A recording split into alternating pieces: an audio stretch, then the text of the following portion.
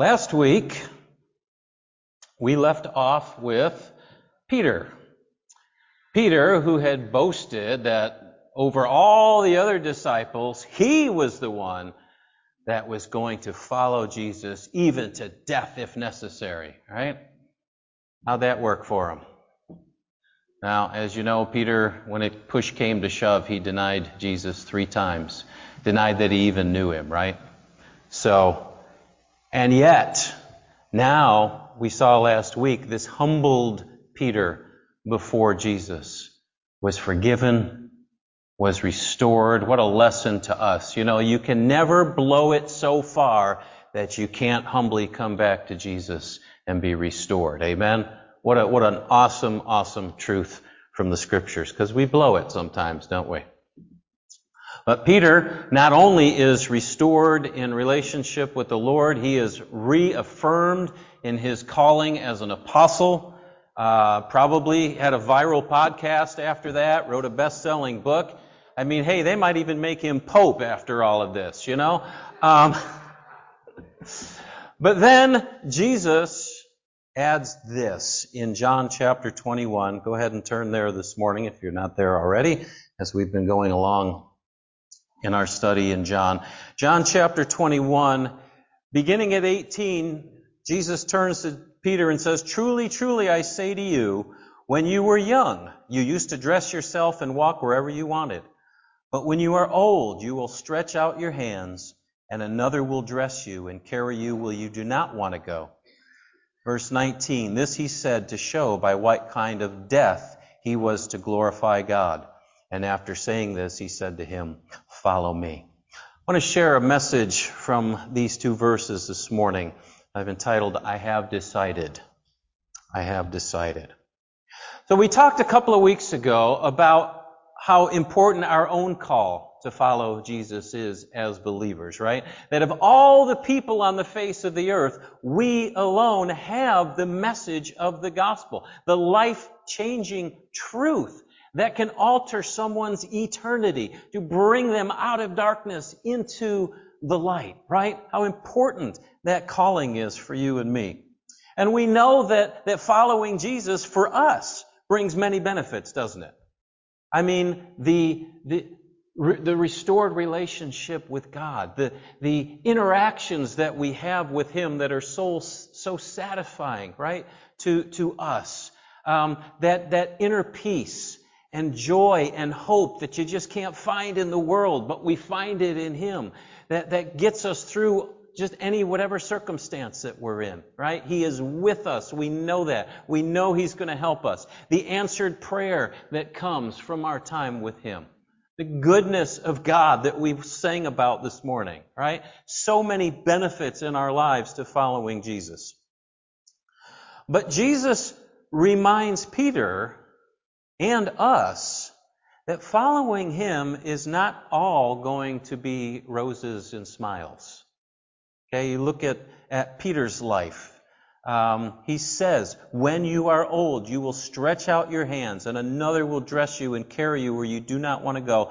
This he said to show what kind of death he was going to glorify God. Tradition tells us that indeed Peter was arrested and sentenced to death, and that, again, this is tradition. We don't have any proof, but he didn't feel worthy to be crucified like Jesus, so they crucified him upside down. Okay? One way or another, we know that Peter lost his life for his faith in Jesus. He was martyred.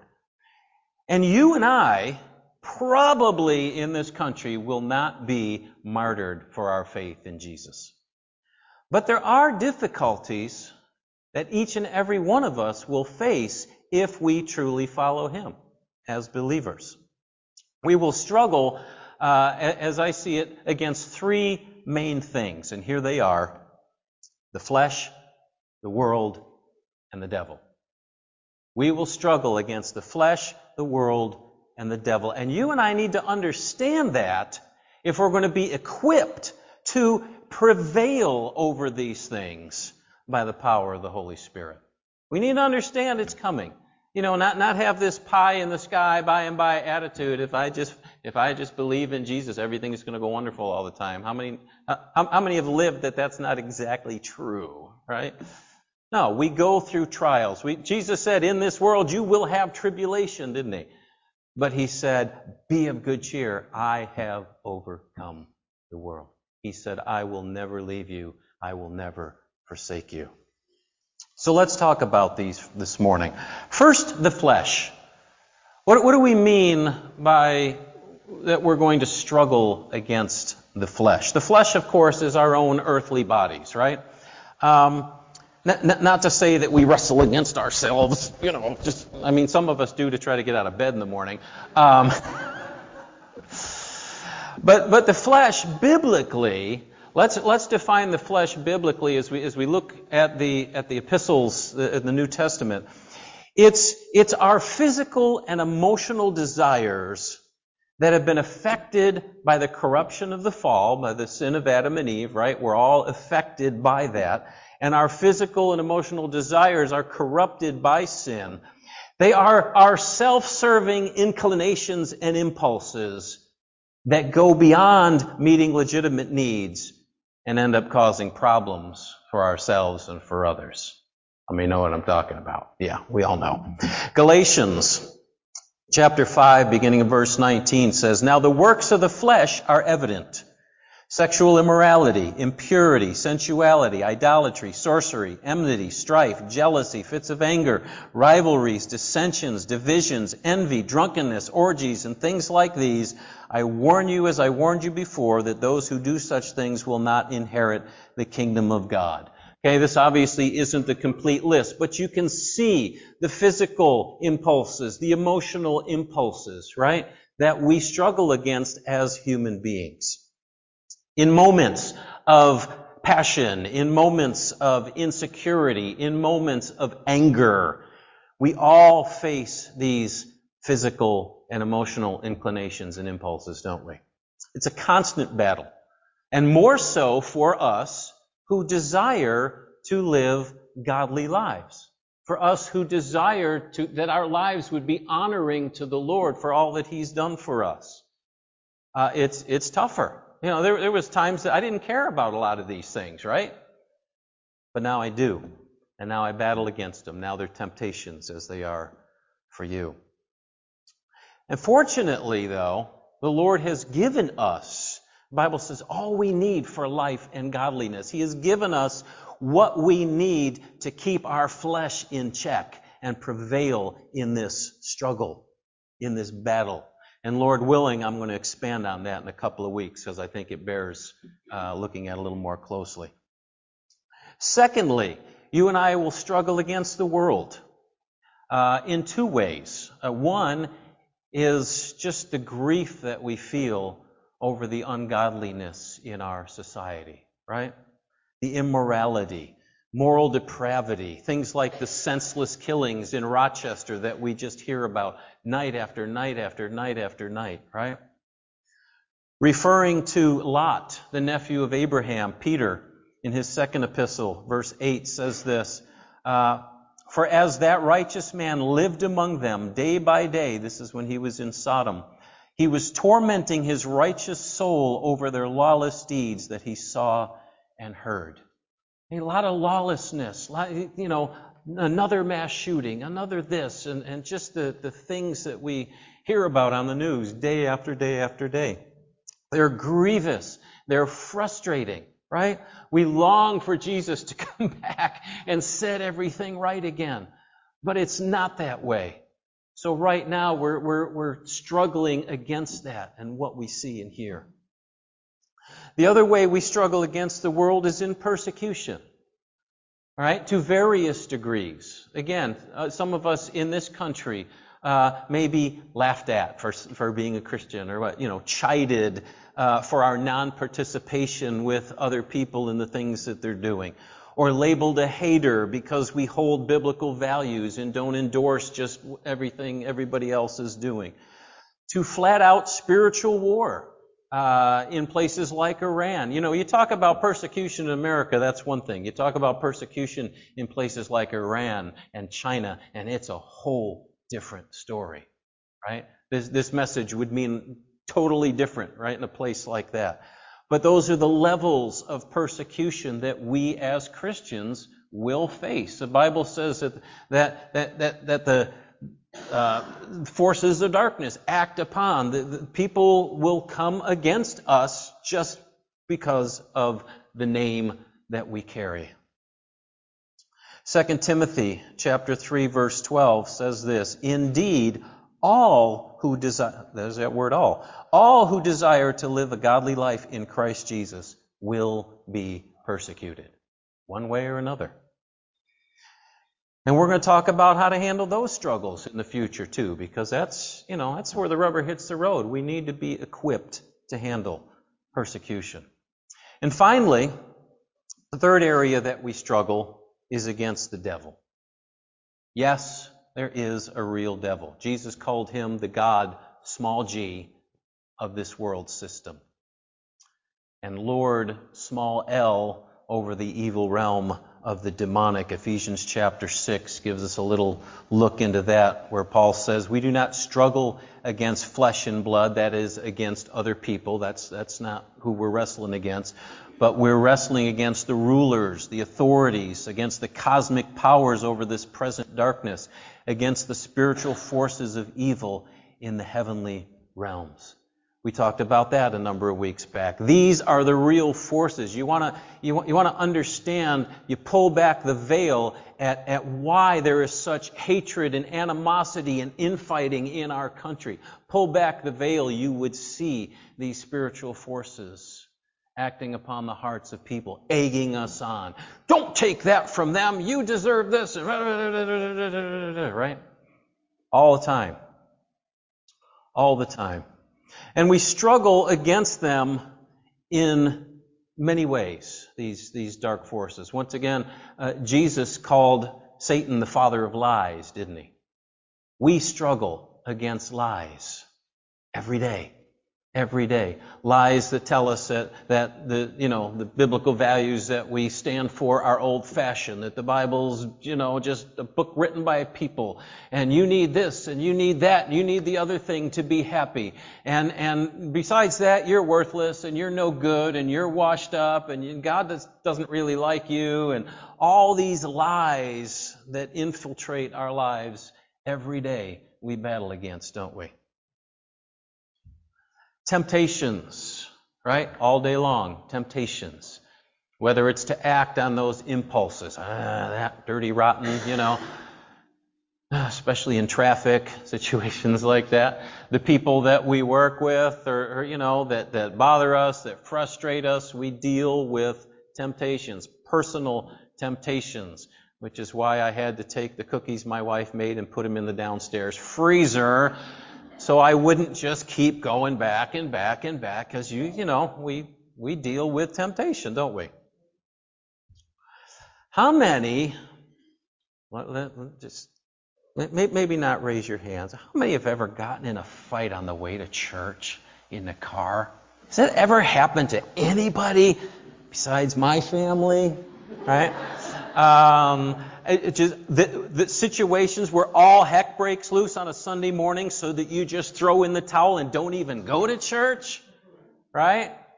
You think we battle against stuff? Absolutely. Absolutely. My wife and I have seen this struggle so clearly through the years. Whenever we were going to have a big church event where one of us was playing a major role, speaking, leading a conference, whatever, and all of a sudden, a week and a half before, or 2 weeks before, we are just at each other's throats. We can't seem to connect on anything, right? Just everything is like, oh yeah, hello? We got this thing going on, and what does the enemy want? He wants to discourage us. You can't even keep your own home at peace, and you're going to teach other people? Right? Pray for your pastor. Pray for your pastor's wife. The enemy, how many leaders in the Christian church have we seen fall, and the devastation that happens to churches, right? I face temptations. I face struggles. I face trials. I face Sunday mornings where it's like, am I going to get out of bed this morning, right? Do the best I can. But, I covet your prayers. Because we are not immune to the enemy trying to hammer us and get us down, because they know that we affect the lives of a lot of people. So, spiritual warfare. I think we need to talk about that in a couple of weeks too, don't we? Yeah. So bring it all down. Bring it all down. And here's what Jesus is saying. If you and I are really and truly going to follow Him as a believer, even that term, follow, right? We talked about that in the beginning. Isn't that the same term, the same words that when Jesus first found Peter and Andrew at the lake with their nets, right? What was the first thing that He said to him, recorded in Matthew? He said to the two of them, follow me, right? Follow me. We talked about the discipleship relationship. They left their nets behind. They left their old world behind, their hopes, their dreams, their plans. They left it all behind to enter into this relationship with Jesus, to learn from Him, to watch Him, to do the things that He did as an example for them. And to do that, right? He was calling them away and into something different. And so again, Jesus is saying that to Peter. Follow me. Follow me. And if we are going to follow Him, what happened to Jesus? Everything was a bed of roses for Him, right? He was misunderstood. He was mistreated. They tried to take Him down. They tried to catch Him in His words, right? And in the end, they didn't want Him around, period, right? If we are going to follow, if we're going to follow the Holy Spirit, if we're going to step into the enemy's territory and try to rescue the perishing, we're going to face these struggles and these trials, because the enemy wants us above all things ineffective. You can believe in Jesus as long as you sit home and twiddle your thumbs and don't do anything with it. And He'll leave you right alone. But as soon as you get out there, as soon as you start sharing Jesus with people, try to make a difference, that's when it comes. So why do we do it? Why do we do it? Why do we follow Jesus? Because we know that He is the way, the truth, and the life, right? Because He loves us so much that He came and He died on the cross, taking our sins so that we could be forgiven, so that we could be reconciled to God, so that we who were destined for a godless eternity of torment could be welcomed into glory in His presence, where there will be nothing but awesomeness forever and ever and ever and ever. And He did that for us, right? And because we see the big picture now. We see the big picture. A few years ago, when we were still in Ohio, my wife and I set out one very cold morning to take our daughter to the airport. It was so icy that day that a lot of the main roads were closed. But hey, we're from New York, right? We're from upstate New York. What's a little ice? So we're going to get in the car and we're going to take our daughter to the airport. So we go up this way and this road's closed. We go over this way, trying to follow the GPS. We crest over this hill at about 20 miles an hour, maybe. Get to the other side. It is steep down to an intersection. There's an accident at that intersection, and I can't stop. I am sliding all the way down the hill, calling on Jesus for 50 yards, right? And finally, through, the grace of God and some experience driving in the winter in New York, managed to get off the side of the road before the intersection. And then my head cleared, and the Lord was going, Ron, go. And it's like, yeah. And I charged up that hill so I could start flagging other cars. And some of them were coming up that hill from the other side. It really wasn't that steep on the other side. They're coming towards that hill at about 35 or 40 miles an hour, and I can just imagine. So I am, waving like crazy. Flagged down, 4, 5, 6 cars before the police came and secured the scene. And we, were able to turn around and say, all right, no airport. We're going home. All right, we lose. But, right? You would have done the same thing. That there's an intersection there. You know that there's an exit there. You know that they're going to not have a place to stop. And if they're going at a good clip, there's going to be chaos. There's going to be injury. There's going to be maybe death. There's going to be cars rolling over. What do you got to do? You got to charge up that hill. And you got to start flagging cars. That's why we do it. Because we know spiritually the bridge is out ahead.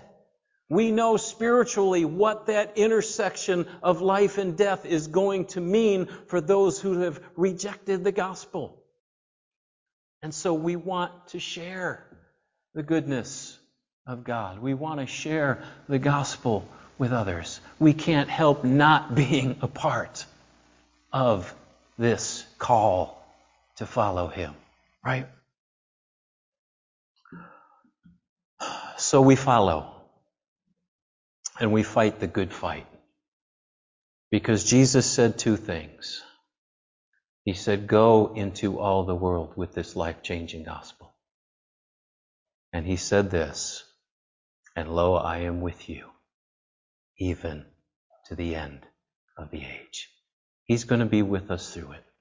Through our own personal struggles against the flesh, through our struggles against the world, through our struggles against the devil. He is going to be with us to give us wisdom and grace and inner power that we can prevail and not only speak the message of the gospel, but live it before other people. Because they've heard words. They hear words from everybody. Everybody's got the answer, right? Can't be just words.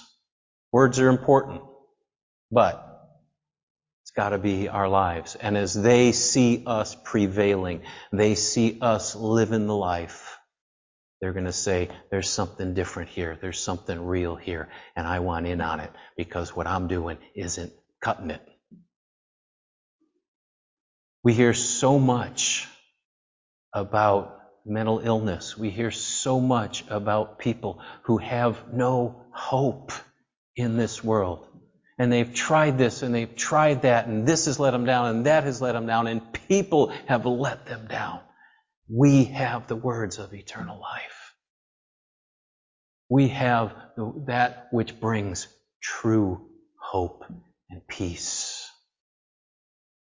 We got to share it. So again, the end of verse 19 in our text, after telling Peter, it's not all going to be a bed of roses, Peter. Jesus issues once again that same call to him. He says, follow me. Follow me. Be my disciple. Come into the light. Enter into the life of one who knows God. Be a part of my plan to help people go from darkness to light. Would you join me? That's his call to Peter, and that's his call to each and every one of us. Will you take up the call? Let's pray.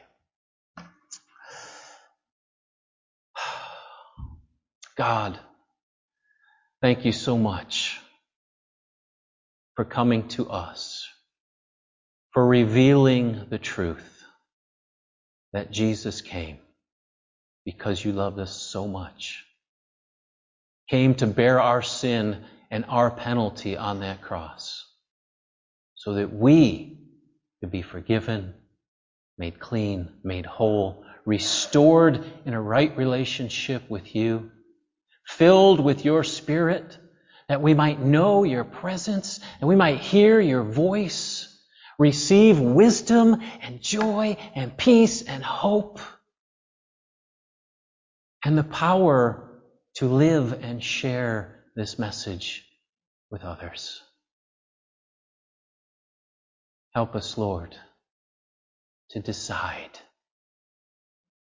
to follow you, knowing that there's going to be difficulties, struggles, trials, but knowing that you will be with us every step of the way, and that we have an awesome church family here to walk with us. We thank you for that, Lord. Be glorified in and through us, we pray. And perhaps there's someone here this morning, as we're still bowed in prayer, or the sound of my voice listening online, and you say, I've never answered that call. I've never opened my heart to Jesus. I've never asked Him to be my Savior. You can do that right now. It's not big fancy words.